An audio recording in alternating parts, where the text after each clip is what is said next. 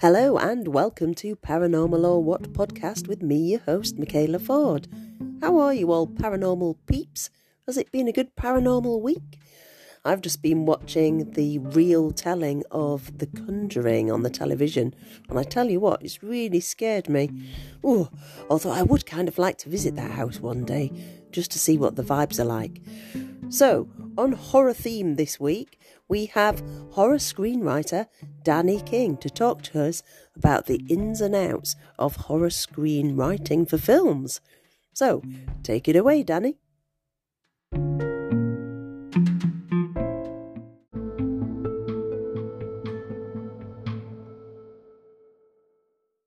Hello and welcome to Paranormal or What podcast with me, your host, Michaela Ford. And tonight we have a treat for you because we have author Danny King to talk to us. Hi, Danny, how are you doing? Hello, very well, thank you. Thank you for having me on. Good. Well, thank you for coming on. Now, I'm just going to dive straight into the questions, and I'm sorry if it's the sort of questions that people normally ask you, but obviously it's all new to me, although I have done some very interesting research on you. So let's see what happens. So first of all, can you tell us a little bit about your early life? You can have the potted version or the lengthy version. It's up to you. I'll do the potted version. I was born in Slough on a council estate in 1969. Lived in a little 2-bedroom terrace. You know, it's just a red brick, council estate. Ran around the streets with all the other kids, doing what other kids do and playing, climbing on garage roofs and running in and out of each other's houses and playing football and that sort of stuff. The thing I really liked in the 70s was collecting those Hammer horror trading cards. I don't know if you remember they're called Shock Theatre. Oh no, I don't remember those. Then they came out about 1976. I guess Hammer was trying to make they'd exhausted every other avenue, so they got into trading cards, and you got 3 cards and a stick of gum in a pack for about 12p or whatever, and they'd have a picture of Christopher Lee or Peter Cushing or someone on the front of them with an awful pun. And I've since looked at these cards that I was collecting when I was 8 years old, and they're like Caroline Monroe with her throat cut out, and blood everywhere and all that. So I'm trying to think, that's the sort of thing I was doing when I was that age. Oh, wow. I think I was into football cards at that time because I was a bit of a tomboy.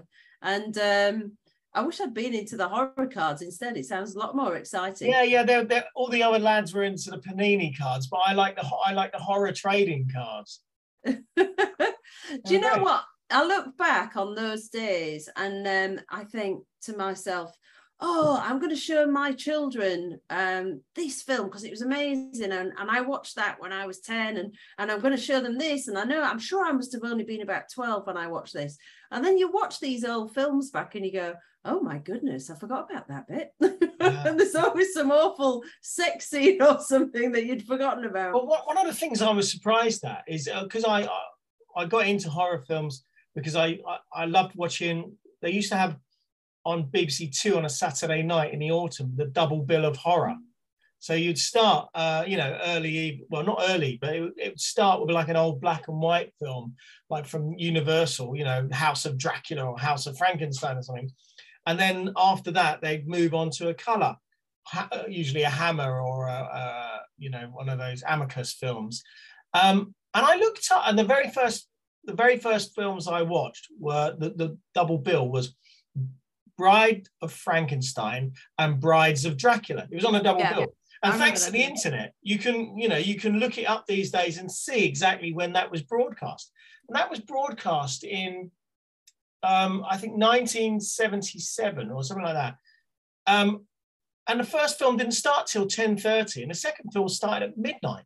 And I would have been 8 years old. My mum's letting me stay up at midnight to watch this film. I'd never do that with my kids. Yeah, what was she thinking? What a terrible parent. I know. I used to watch the Hammer House of Horror ones, and I'm sure they didn't start till about 10 o'clock at night. Yeah, they were great. And I used to find, because I was an only child, I found that my mum and dad were so focused on the television that if I sat really quietly in my chair, they'd sort of forget that I was there. And I used to kind of sit and almost hold my breath and think, if I don't say anything, they won't realise I'm still here. And I got to watch an awful lot of stuff that I probably shouldn't have done by just sitting really quietly and saying nothing. Yeah.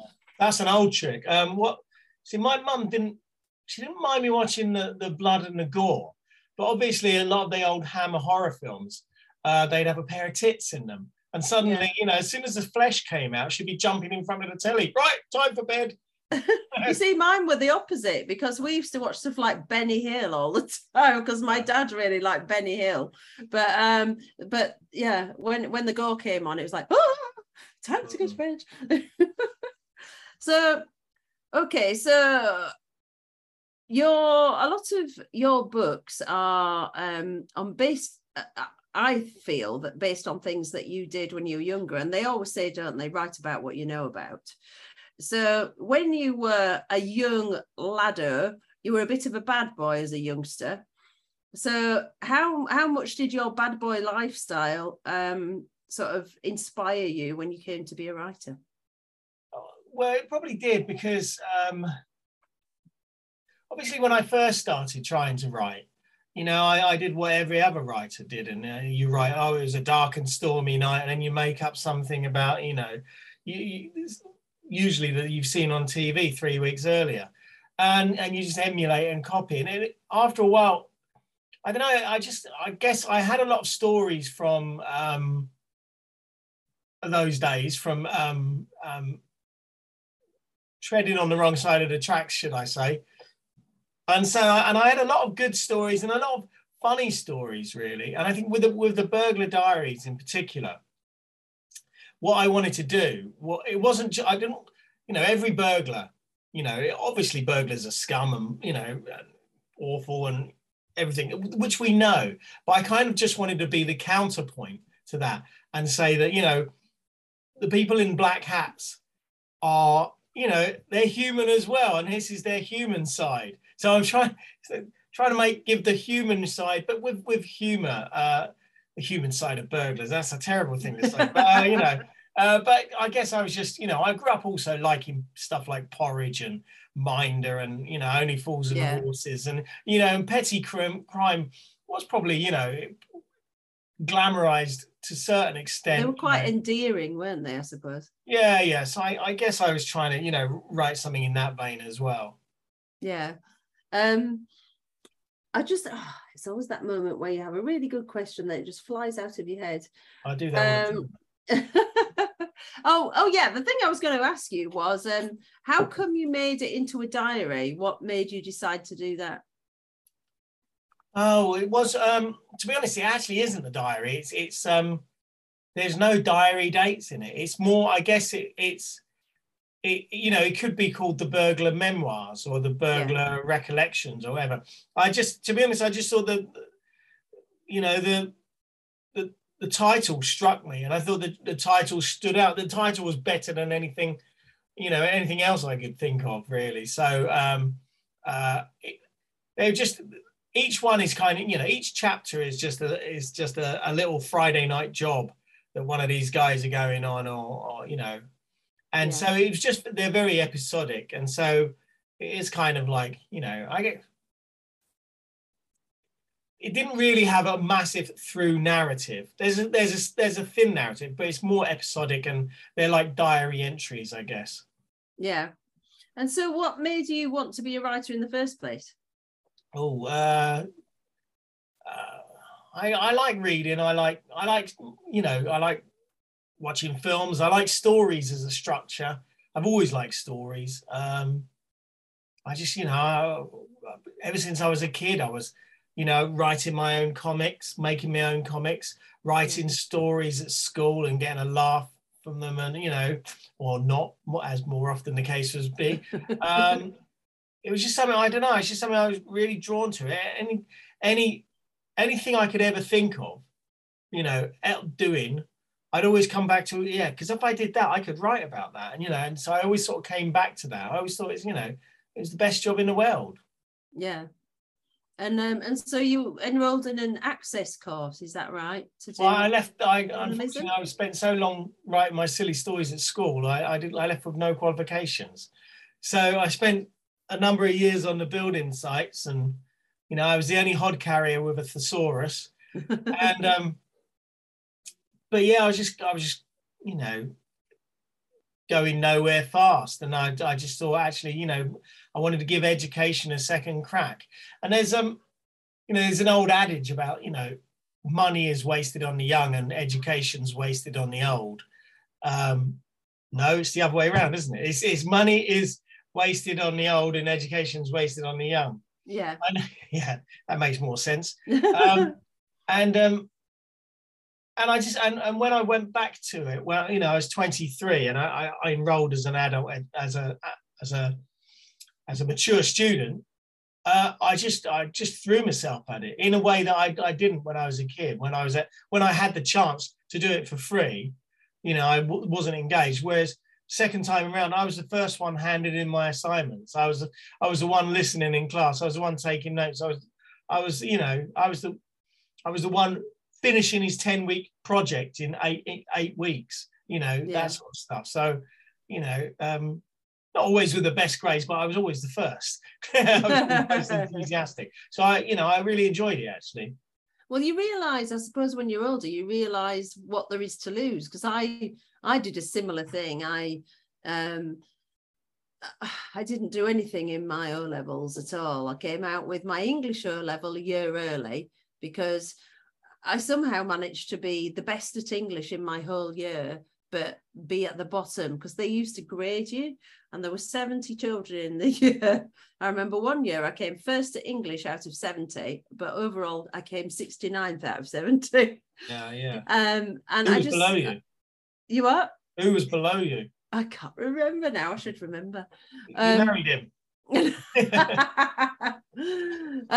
the thing was that I left school. I think in the actual year of my O-levels, I just got my art, and then I stayed on for an extra year to retake loads and fail them. Anyway, I ended up going to art college by the skin of my teeth, and then ended up doing nothing at all, and went back. I did an access course when I was 26.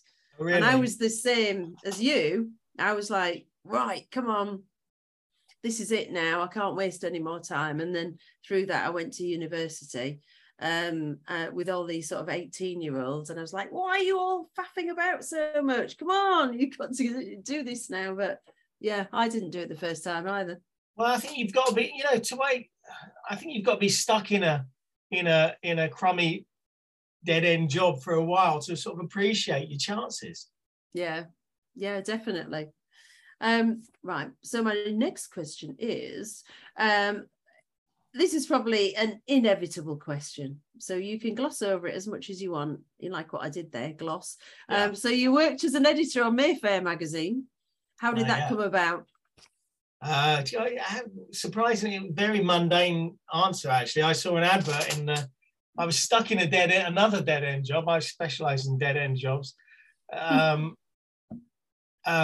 And I saw an advert in The Guardian, and it just said, assistant wanted for Paul Raymond title, top leading, and he was very, very vague, but I knew who Paul Raymond was. And I thought, well, to be honest, I'll apply for it, because even if I get the interview, it'll be a bit of a giggle. It'll be something I can tell the boys down the pub and ha, ha, ha.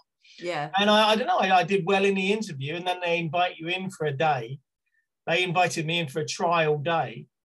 And I was first one in, obviously, and then I met one of the secretaries called Marion, and bless her heart, she just said, look, the work takes care of itself. Just be funny and be blokey and be a laugh, and if they like you, they'll give you a job. So I spent the whole day sort of cracking jokes and being Mr. Chuckles and all of that, and yeah, I got that, and sure enough, they offered me the job. First of all, on Club International, and I was the deputy editor on that for like 2.5 years. Then I got promoted to Mayfair for a year, and it was a fun, interesting time. It was I've got many stories there as well, which I later used for the Pornographer Diaries. But it was ultimately, ultimately, it's like every other job. It just turns into a job after a while, and we all know how much they suck. Yeah. Oh, so did you get to meet any interesting, exciting people while you were working there, or was it really just a desk job? Well, I said desk. Well, I was most of the time on a desk, although I did direct quite a few photo shoots. Remember directing one nude lesbian photo shoot on a rooftop overlooking Leicester Square, and there was an office block next to us, and everyone was at the office just watching. Well, obviously they weren't watching me; they were watching the two girls I was in control of, and I just thought, I am a god for one afternoon. You know, everyone envies me. You know, but yeah, no, it was fun. It was interesting, and actually the girls, they're surprisingly very unsexy. Actually, once you get to know the girls, and you know, everyone's a laugh, and they've all got their own different personalities, and it was, you know, I met Jo Guest once as well. I had a few drinks with her. She was, she was a nice girl. But no, just it was just a job, really. I've got some old pictures that I must burn before my kids find them. Yeah, well, I suppose if you do anything long enough, it just becomes a job like any other. And it's just like, you stand there, you do this, you do that. It does. And we used to go to the local pub in Soho, and we were there, you know, every lunchtime, every tea time, and it was just and in the end we were just living in the pub most of the time, resenting having to go back to the office, despite this office being supposedly the best job in the world. So then after that, so vaguely after that, so you then became an author of books. And what I was wondering about that is, do you have a writing process? Do you have things that you do, or is it kind of organic? No, I'm very much I'm a stickler for routine. So if I'm writing a book, I'll drop the kids off. We have to drop the kids off at school, and then come back, and then I'll start work as soon as I can. As soon as I sit down, 9:30, and work through till they. I've got to pick the kids up, and I try and do 1,000 words a day. If I can keep doing 1,000 words a day, eventually, you get to 70, 80, 90,000 words, and that's a book. You've only got, you can write 1,000 words a day for, 75 days, and you've got a book. It's that easy. And, you make it sound easy. Yeah. It's not really, but it's, what I like to do is I just break it down, 500 words before lunch, 500 words after lunch, 250 words before I have a mid-morning cup of tea, 250 words afterwards. And it's the same with screenwriting. If I'm writing a film script, I just got to do 6 pages a day, 6 pages, and in 3 weeks, I've got a 90-page script. Yeah. Sometimes you're able to write a little bit more. Sometimes you're able to write, you're not able to write quite as much. And try not to beat yourself up on those days, because it will come to you tomorrow. Yeah. And so how much planning do you do? Do you do a lot of planning, or do you just sort of, does it just come to you? Well, I used to, the earliest books I wrote, just talking about books now, the earliest books I wrote were, I planned out every single paragraph and everything in the paragraphs and everything. And after a while, I found, after what I got to about book 3, 4, 5, I actually found the stuff that I was coming up with spontaneously was better than the stuff I pre-planned. And so now I prefer just to give myself a loose idea. As long as you've got an ending, you know where you're heading, and you've got a couple of rocks that you're going to trip over on your way, then as Stephen King says, and he knows more than me, he says the author is the first reader of a story, so surprise yourself. Yeah. Have you read, I'm sure you have, Stephen King's book on writing? I have, yeah. That's why I'm quoting it. Yeah, from. I'm going to say I've got that as well. It's really good. It is excellent, yeah. He's definitely got a career ahead of him, mate, that guy. still a career behind him. He's getting on a bit now. Although there is one thing in there, he constantly quotes this grammar person called Strunk. And I bought Strunk's grammar book. Now, it's not for the Englishman or woman to read because it's completely American grammar, and they disagree, or we disagree, shall I say, with what they think is the correct grammar. And I just found it's a really tiny little book. It's really thin. And I literally just shouted all the way through it, going, no, that's wrong. Yeah. I mean, I've read a few books by other writers, on writing tips, and there's some great ones out there. There's Adventures in Screenwriting by William Goldman. I mean, that's really good. And there's one called Save the Cat by what's his name? By Blake Snyder. That's really good. But then there have been a couple that I've just not got on with. There's one that by Robert McKee called Story, which is like, the quintessential. And I really struggled with it. And I'm more than willing to accept it. It could be me not being clever enough to get it, but I found it very, very inaccessible. Yeah. I found, because as an aspiring writer, I've sort of read books and listened to a lot of podcasts actually. Oh God, I can't remember his name now. So there's no point me quoting. The guy who wrote His Dark Materials. Yeah, Philip Pullman. Yeah. I listened to a lot of podcasts with him on, and I thought he had quite some interesting things to say.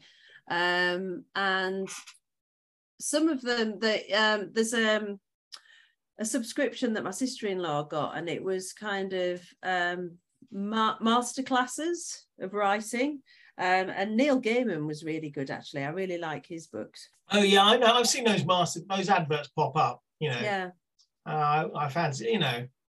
They're interesting. I hate spending money though.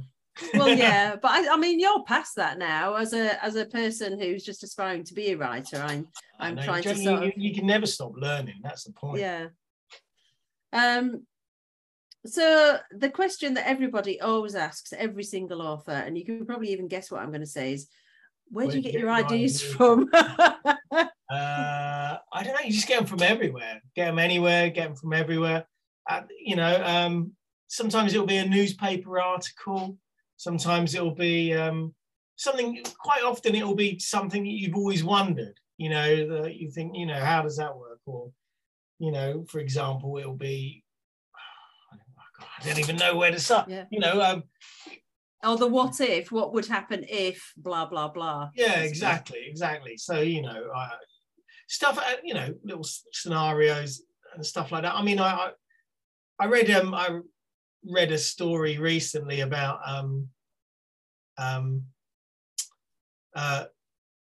this old fisherman who was one of the very first people to spot the Loch Ness Monster, and he spent years trying to capture it, and he's he's been forgotten by history, and he met a mysterious end. His boat was found upturned on the water, and he was found drowned. And he's an expert fisherman, knew the Loch Ness, and his boat was bashed to bits. And there's a great story there. Wow. So it's sometimes you think, well, that would be brilliant, to adapt, and either for a novel or for a film or something like that. Yeah. But yeah, just anyway, you read the news or you just sit. I'm a great daydreamer. I daydream all the time. I wander around in a great, I don't notice people when they walk past me and say hello, because I just, often I've got my head in the clouds. So it's, from everywhere, I'd say. Yeah. I always find that the hardest bit is the plot. So I can do characters. I can make up characters till the cows come home. As you know, I'm a primary teacher, so I have to do quite a lot of examples on the boards and things. Characters, I love making up characters, love making up settings.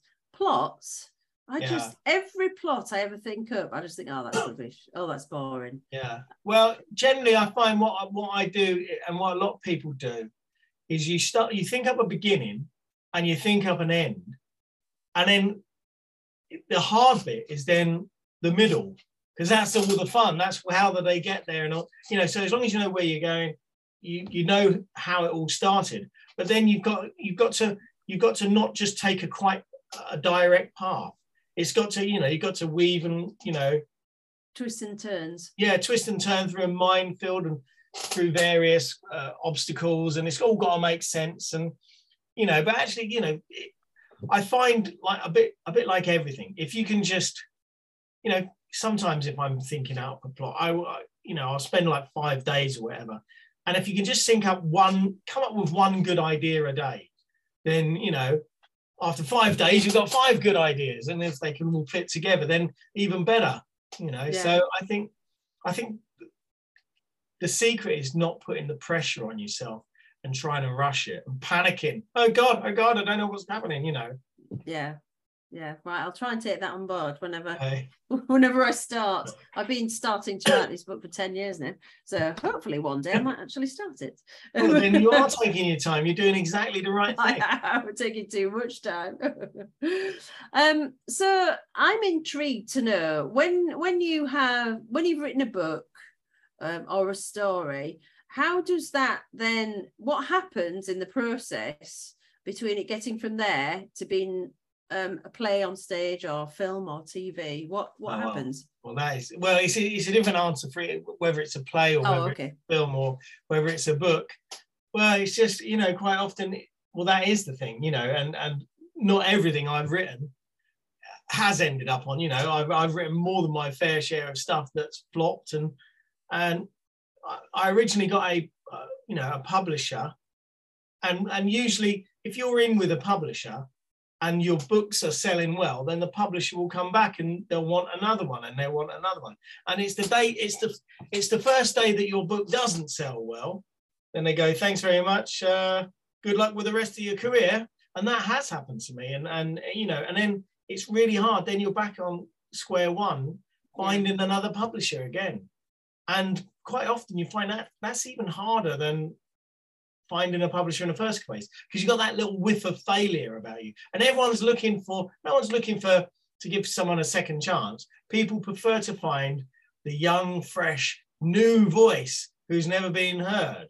And so you see this way, you see a lot of writing competitions are all, only eligible to, under 25s or people who've not had any books published, or, and also because they're all not cheaper than us people like me who've had 10 books published, and so that's books. As with films, if you're lucky, you've got an agent. If you're really lucky, you've got an agent who occasionally lifts up a phone to you, answers the phone. And if you're really lucky, you've got an agent who sends your scripts out. Most agents, don't. But the ideal scenario is along the way, you meet people, you meet contacts, you meet producers, and you take their numbers, and they say, if ever you got anything, give me a call, and you keep them in their name in a little black book. And so every time I write something, I will fire it out to, I've got about 10 people in my little black book, but I'll fire it out to these 10 people, and quite often, more often than not, they'll reject it, or occasionally they go, yeah, actually, once in a while they'll go, yeah, actually, you know what, I know a guy or a girl who's looking for something like this, and then you can make another little contact in your little black book, and it's a slow and laborious process, and I've written 20 films in my life, and I've only ever had 2 made, so it's more often than not, 90% of your output will go nowhere, or at least 90% of my output goes nowhere anyway. I'm sure Neil Gaiman's doing slightly better than me. Oh, I don't know. yeah. But I guess the ideal scenario is you write a big hit, and it makes loads of money and it wins loads of awards, and suddenly you're flavour of the month, and then people are knocking on your door rather than the other way around. Yeah. But I'll let you know. I'll come back on if that ever happens. I'm sure it will. So in the beginning, though, when you thought that you were made when Serpent's Tail agreed to publish your book. You were sort of gutted when you realised that you had to go to work the next day and continue working for a while. How long did it take for you to be able to ditch the regular job and be a writer full time? The secret was quite a few years actually, and it was a constant source of annoyance because I wasn't getting paid very much for my books, and occasionally they get optioned by filmmakers, and I kept on hoping that one would be made into a film and give me this I quit work amount of money, and it never did. But what happened is that the BBC came after about 4-5 years. The BBC optioned The Burglar Diaries, and they wanted to turn it into a sitcom.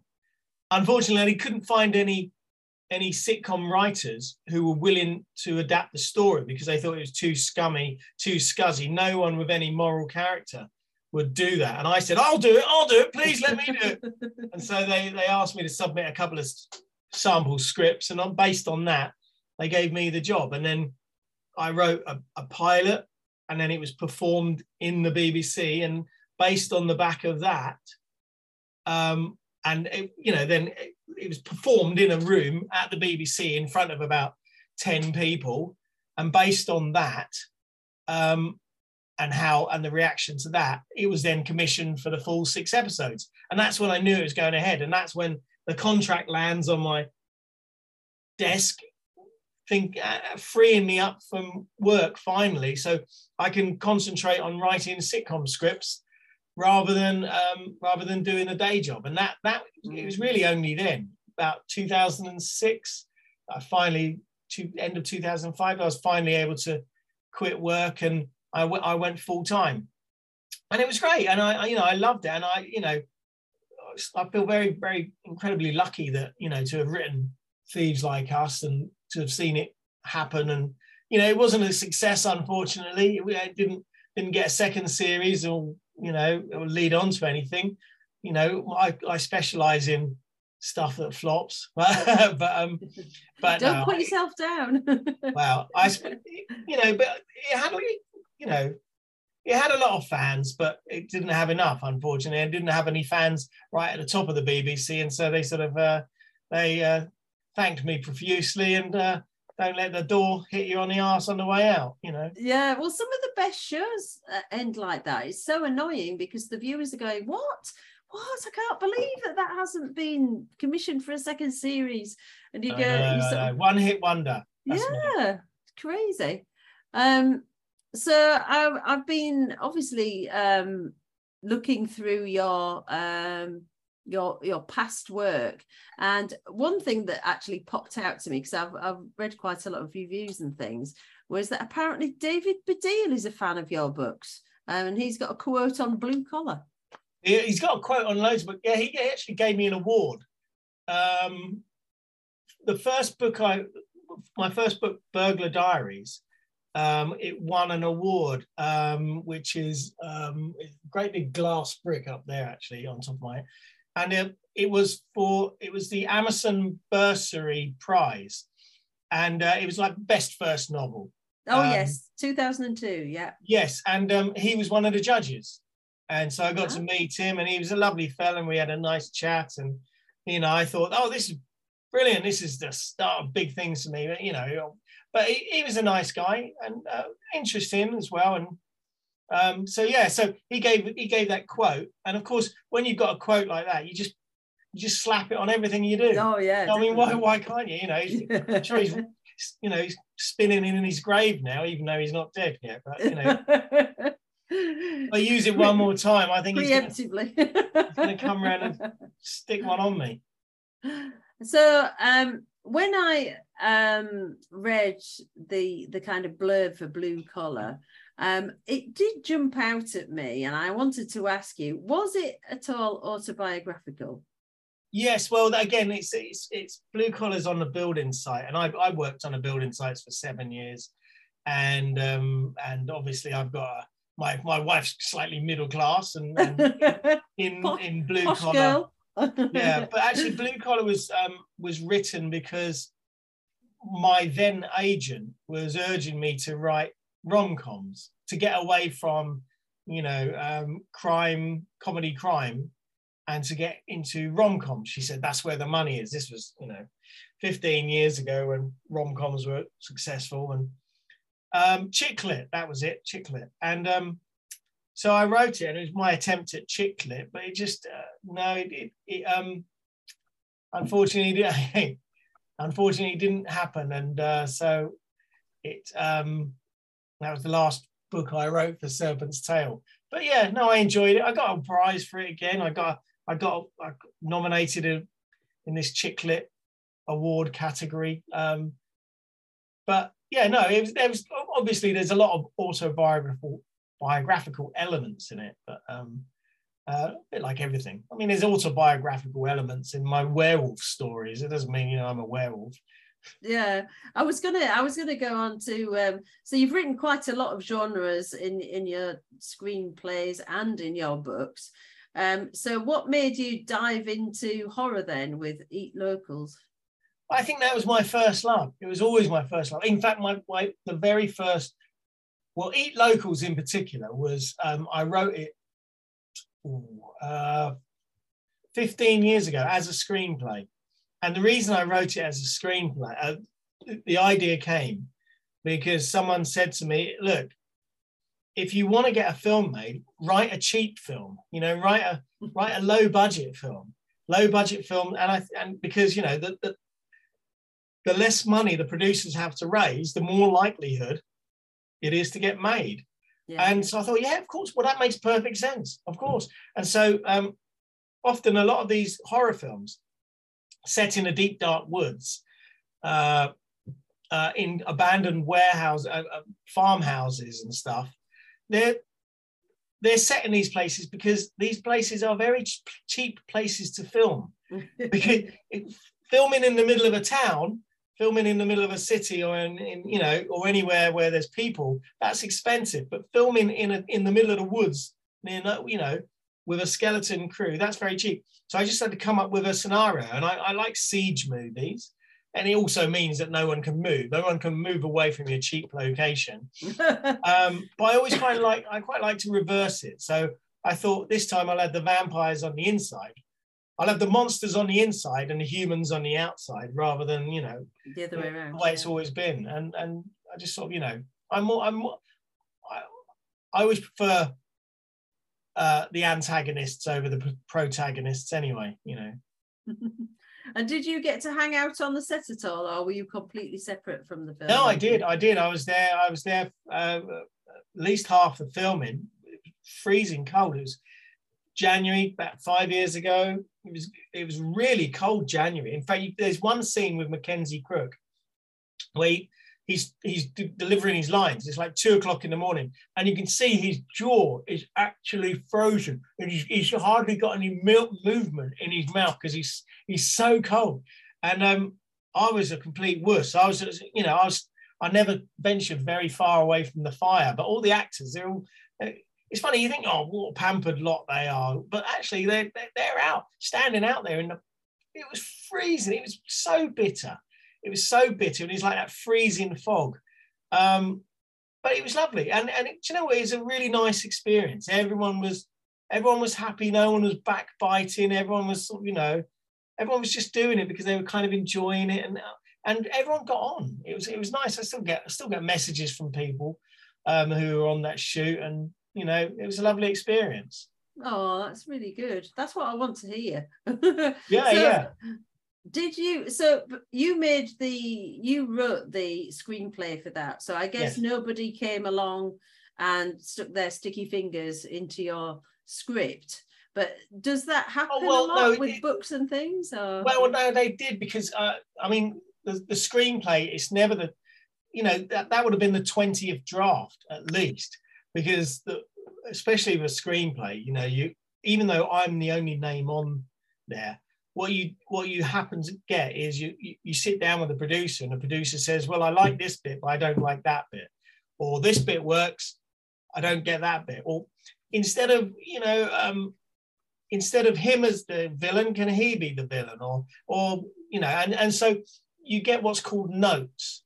and you get a great big load of notes, which are suggestions and can you do this, can you do, and so you have to, and actually the hardest bit of screenwriting is writing to notes, is accommodating, and you can't just say, no, I'm a genius, no, you can all bugger off, you know, because then it's a collaborative process, and people would think, well, okay, if you're just telling us all to bugger off, we'll go and make a different film then. So you've got to kind of accommodate, you know, you've got to, and also you've got to listen to other people. You've got to maybe think that you don't have all of the answers. And actually, you know, there's some lovely ideas in there that Jason came up with, and some of the cast came up with, and you know, I'm happy to take the credit for all the ones that, all the good ideas, and you know, take the flak for the bad ones. You know, so yeah. So it's there's lots of, it's an amalgamating process, and you know, it's yeah, it's I've completely forgotten what the question was. You have to be quite humble if your people are messing around with your script, I suppose. Well, I guess yes, well, you do, and you. Or do you fight? Are there bits that you fight for? Yes, there are. You've got to have a thick skin. I tell you, the bit that I fought for all the way through was that at no point did I want Sebastian, he's the human, to pick up a gun and be a hero. You know, it wasn't his job to be spoiler alert, to be the James Bond hero or vampire killer of the thing. It was his job to run around like a headless chicken and somehow survive when no one else did. You know, and that was that, you know, and so that was the bit that I fought for, you know, and got in the end. And, you know. No, that's really good. And so coming on to Wild Bill, which was a film that won the Writers Guild of Great Britain Award for the best first feature film in 2012. So you had Dexter Fletcher on there, didn't you? And Jason Fleming. Yeah. And apparently Jason Statham turned up for a bit of directing. Is that right? He did. There's no Jason. That's on Eat Locals. Oh, was that on Eat Locals? Yeah, right. yeah. In Eat Locals, there's a fight scene in a barn with a character called Chen, and that was directed by Jason Statham. He came along because he's a friend of Jason Fleming, and he said, "Look, he said, look, I will help you choreograph the fight scene." And so he did. He came down. He not only choreographed, Lucas, who played Chen, he trained him up and choreographed the stage fight. He then had a second camera unit, which he then was directing. And so it's nice, you know. I got to shake his hand briefly and say hello, you know, and it was the first time Eat Local, and also Nick Moran turned up for a little cameo as a soldier. And Eat Locals is the first film that Jason Statham, Jason Fleming, Dexter Fletcher, and Nick Moran have all appeared in. All the four Lockstock boys have appeared in together, or at least worked on together. That's fantastic. It's brilliant when people turn up who just happen to be friends. And what's the story with the food with Jamie Oliver as well? Yeah, Jamie Oliver. Dexter and Jason are friends with Jamie Oliver. You know, they're just away from, you know, showbiz and everything. They're just friends with him. And so Jamie had been offering to do the catering for a long time. I think, you know, Jason went to several catering companies who do film catering with a budget and said, look, you know, what can you give me? And it was all sort of, you know, we can give you sausage and chips for, you know, £5 a head and all of that. And Jamie Oliver said, well, look, give us a budget. It was like £5 a head per person. And he was saying, well, I can do, you know, this lovely curry that night, and then this terrine that night, and you know. And so although he never came along himself, he sent his little minions along, you know, but they catered. And funnily enough, everyone on the film set, maybe this is why everyone was so happy. They said it was the best food they'd ever had on a film set. Yeah, it sounds good. I remember when I did some extra work after drama school, and it was, I have to say, it was exactly like Ricky Gervais's Extras program. It was so like it. I actually cried laughing when I watched it. Because you'd have this really rubbish food, you'd be sat on a bus, and then you'd have all these old lovies telling you about all the people they'd ever worked with, and it was just the same. But yeah, the food was terrible. Yeah. Well, the food was lovely on Eat Locals, I tell you. Brilliant. Now, one of the most recent things you've done is written books about the adventures of Amy X. Tell us about Amy X. Well, I wanted to have, obviously, having children, it inevitably gets to you, and you think, actually, I want to write a children's story. And so I wrote a children's novel called Amy X and the Great Race. And originally I was trying to write it in a sort of as a proverb, not so much a proverb, but as a parallel. She lives on a little island called Pompolonia. It's a little microcosm that reflects how society is. And then you got the poor at the bottom and the rich at the top, and you can I've sent her on all sorts of wonderful adventures. And funnily enough, I wrote it and I sent it into a competition. I won the competition with it, the Wells Festival of Wells Literature Festival prize, and the prize was presented to me by then Her Royal Highness the Duchess of Cornwall, who's now the Queen Consort. So wow. Look, if you see on my wall back here, look, you and Camilla. There's up there, Camilla. So I'm by royal appointment, yeah. And then the book subsequently got published in Germany, and I couldn't find a publisher here, but the wonderful thing about Amazon is you're able to put stuff out yourself. If you can't find a publisher, you can just still put them out and make them available as ebooks and as paperbacks on Amazon. And what I also did,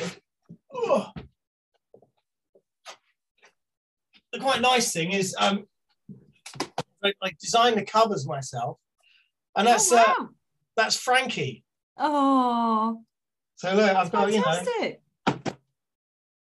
I've got Frankie as my model for the day to come around. That's amazing. Last one, there you go. Wow. She's she's moaning the whole time, but I bought her some sweets, and I said, one day you can show your own kids these. And so it was a nice thing to do. So how do you manage to juggle having 4 children and writing? Oh well, I don't do anything in the summer holiday, I can tell you, or the half term or Christmas. The only way I can do it is when they're at school, and I get 6 hours. So this is why I curse you teachers and inset days. But yeah, so I pack them off to school. I quickly rush home, and I think this is why where the discipline comes in, because I know I've only got a small time window, and I've got to fit in. I've got to hang up the washing and hang up my socks as well, and everything else, and answer the phone call, field the phone calls, and do all the 101 other things that everyone's got to do all the time. So yeah, I've got, I just need to crack on really. But I'm quite lucky at the moment. I'm working on. I found a partner to bounce ideas off and work with. He's a film director, and we're working together. So we spend most of our days on Zoom meetings and discussing ideas and putting together scripts and stuff. And that's been really good. Yeah, I guess it makes it easier, doesn't it, somehow, when you've got somebody to talk to and bounce ideas off. It is. It's something I've never had. I've always worked on my own, probably for a reason. But yeah, it's nice to have a sounding board and someone who can, before you write it, can say to you, actually, that's a rubbish idea. Come up with something better. So it's quite nice when someone pushes you like that, because the first idea isn't always the best one that you come up with. Yeah. So if you were going to sort of advise somebody who wants to write their first book. I know I read in one of your interviews that you were saying that sort of back in the day you could just write a book and then send off a few chapters to lots of publishing houses, which is what you did originally. But these days you have to have an agent first. So what advice would you give to any aspiring writer? Oh, well, yeah, all the publishing companies, you know, when I first started, you could just send unsolicited manuscripts. That's what they're called, you know, and they'd have an office junior there to open them all up and answer them, and you'd get an answer eventually. But they've stopped doing that now, and so you got to get an agent. But it's even harder getting an agent than it is getting a publisher. So it's almost a catch-22 situation. What most agents now are looking for is someone with a social media following. So if you're lucky enough to, you know, to have 50,000 people following you on YouTube or TikTok or Twitter or something like that, then you know, more people are going to pick up the phone to you than not. And so, but you know, obviously it's not that easy, because you know, we've all tried. I've tried. No one wants to follow me. You know, no, even my kids don't want to follow me. You know, and so you know, it's hard to build up a social media. If you can get a social media following, then that is a fast route to getting noticed. Yeah. If you can't, then you know, perseverance, and you got to make sure that you're not doing it just to get the rewards at the end. You're doing it because you like doing it. If you hate writing, if it's the worst thing in the world to you, if it's just awful and just, you know, but you're doing it just because you want fame and fortune, you know, there are easier ways to get fame and fortune. Get into writing because you like writing, because you like sitting down. You enjoy it. Yeah, I mean, I actually enjoy writing, and it's a bonus when I can sell something. You know, you know, and I don't always sell it. You know, and you go for a hot streak and you go for a cold streak, and cold streaks always last longer than the hot streaks, I can tell you. But just make sure you enjoy it first. That's good advice, I think. And so what's in the pipeline next for you? Are you going to do more horror films, more Amy X, something completely different? What's the plan? Well, the plan is, at the moment, I've got about 6 film projects. I'm concentrating mostly on film at the moment, because I'm finding I'm having better luck there than with the books at the moment. So the books will take care of themselves, and also books take about a year to write. A script only takes a month, so it's just slightly turnover. yeah, absolutely. So I've got a zombie film in the works called Memorial. That's with a film company. They've got it's not really zombies. It's, I don't know, you know, monsters. And that's got a Brazilian actress who's just signed up to appear in that, and quite a famous person. Don't ask me her name because I need to quickly look it up.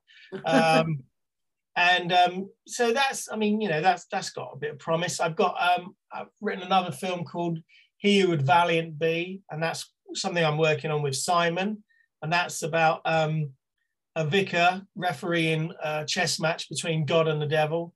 Ooh, a bit. What's it called? Good Omens-y. Yeah, something. Yes, a little bit. Yeah, I guess there's you know, something along those lines.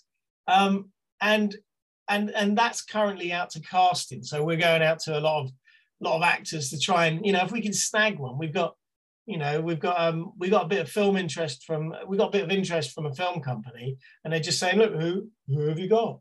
Who have you got? You know, so you need to try and find, you know, a big worthy actor to agree to join, you know, to sign up. I mean, if I say, well, me, they'll go, no, thank you. So you need to say, come back and go, we've got Michaela Ford lined up. She's there. She said she'll do it.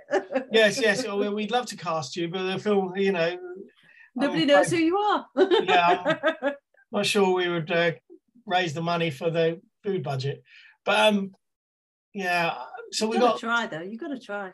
Yeah, so we've got these things in the. It's just waiting to see if it happens. I mean, it might not. They might not happen. It might not come off. But there's wheels. There are wheels turning, but they turn very, very, very slowly in the film industry. Yeah, and I suppose they just keep you on the edge of your seat all the time. I suppose you have to put it to your back at the back of your mind. In some ways, otherwise you're just what it is disappointed. It's not so much it's the hope that kills you more than anything. If everything could just flatline, everything could just end, I think, okay, brilliant. Now I'll just go and get that job at Tesco's. But it's that constant thinking, well, this might come off. This might just be the one. This might actually happen. Yeah, I have to say, just really short. Many years ago, I did a small investment in Bitcoin, and somebody has obviously discovered that I made this investment and that I never did anything with it. It was still in this company, which apparently then went bankrupt. Anyway, somebody got all this information and recently phoned me up, and he knew so much about it that he really had me thinking that my 0.84 Bitcoin was still available. And it was worth like £16,000. Yeah. And he was going to help me get it out. Anyway, it went on and on and on. And it became apparent that that I think what was going to happen was, I think the Bitcoin's probably there in the ether somewhere, but he was hoping to kind of scam me into him getting it out somehow. Anyway, the short version is that I kind of realized that he was trying to scam me. Yeah. And the only thing I could think to call him was a hope stealer. I said, for the past week, you have got my hopes up and you've just shot them down in pieces. You are a hope stealer, and that is worse than being a thief, because I had the hope that, our money problems for the short-term future were over, and that we were going to have this lump sum of money, and that hope that you've dashed is worse than any stealing that anyone could have ever done. But it's right, because you'd let it go. You'd given up on it. Yeah. So yeah, I mean, I do feel for you, but I do promise you, I can get you that if you just give me your bank details. Right, hang on, where's my card? Oh, well, thank you, Danny. It's been really cool talking to you, and really interesting. And I hope that we can have a chat at a later date. Oh, yeah, about this. Well, I'll let you know if anything happens. I'll let you know why it all went wrong. There is an air of the pessimist about you, I have to say. Well, then somebody who's done so well. It turns out that I'm pleasantly surprised when it all goes right. Yeah, it's better than having your hopes stolen. Exactly. As my best friend Joe says, I'm not a pessimist, I'm a realist. Yeah. Anyway, well, thanks ever so much, Michaela. That's all right. Thank you, and I'll let you know when the podcast is out, and hopefully you can tout it to all your friends, and we'll get a few listeners. I'm sure they'll both be interested. Don't say that, because I'm going to tout it to both my listeners, and then we'll have 4 between us. You're one of my friends, though. Bye. All right, then. Take care. I'll speak to you soon. Thanks a lot. Bye. Bye.